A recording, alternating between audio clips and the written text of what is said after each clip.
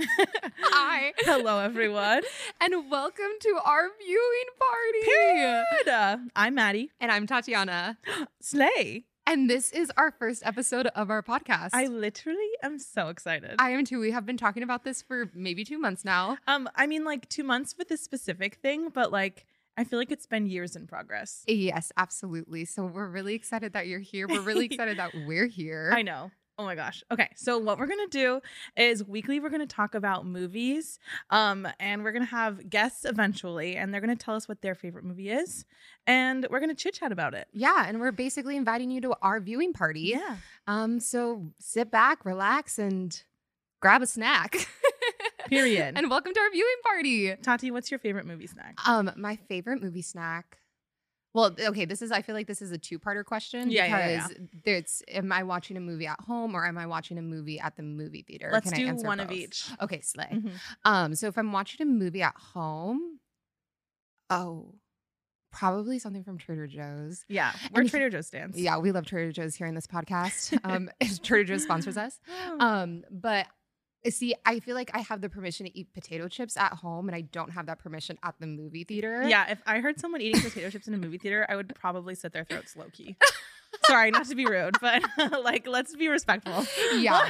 So it's a little aggressive. So I think if I'm at home, I'm eating potato chips or having some sort of sorry, I got really excited. It's okay. The chocolate covered strawberries, the frozen ones. Oh yeah, those are slay. The strawberries, not the bananas, because I'm allergic to bananas. Yeah, so can't have those. So I'm gonna say the chocolate covered strawberries. Okay. And For potato home. chips. Yeah, for home. And then popcorn makes my tummy hurt, but I get really bad FOMO. Yeah. So I like order the kids pack. That's kind of a flop that your tummy hurts from popcorn. But I feel like that's like a thing. It's like a character choice. okay. It's an interesting character choice. But I also look forward specifically to the fruit snacks. Yeah, like in the kids pack. Yes. Yeah, the kids pack is where it's at. What's yours, Maddie?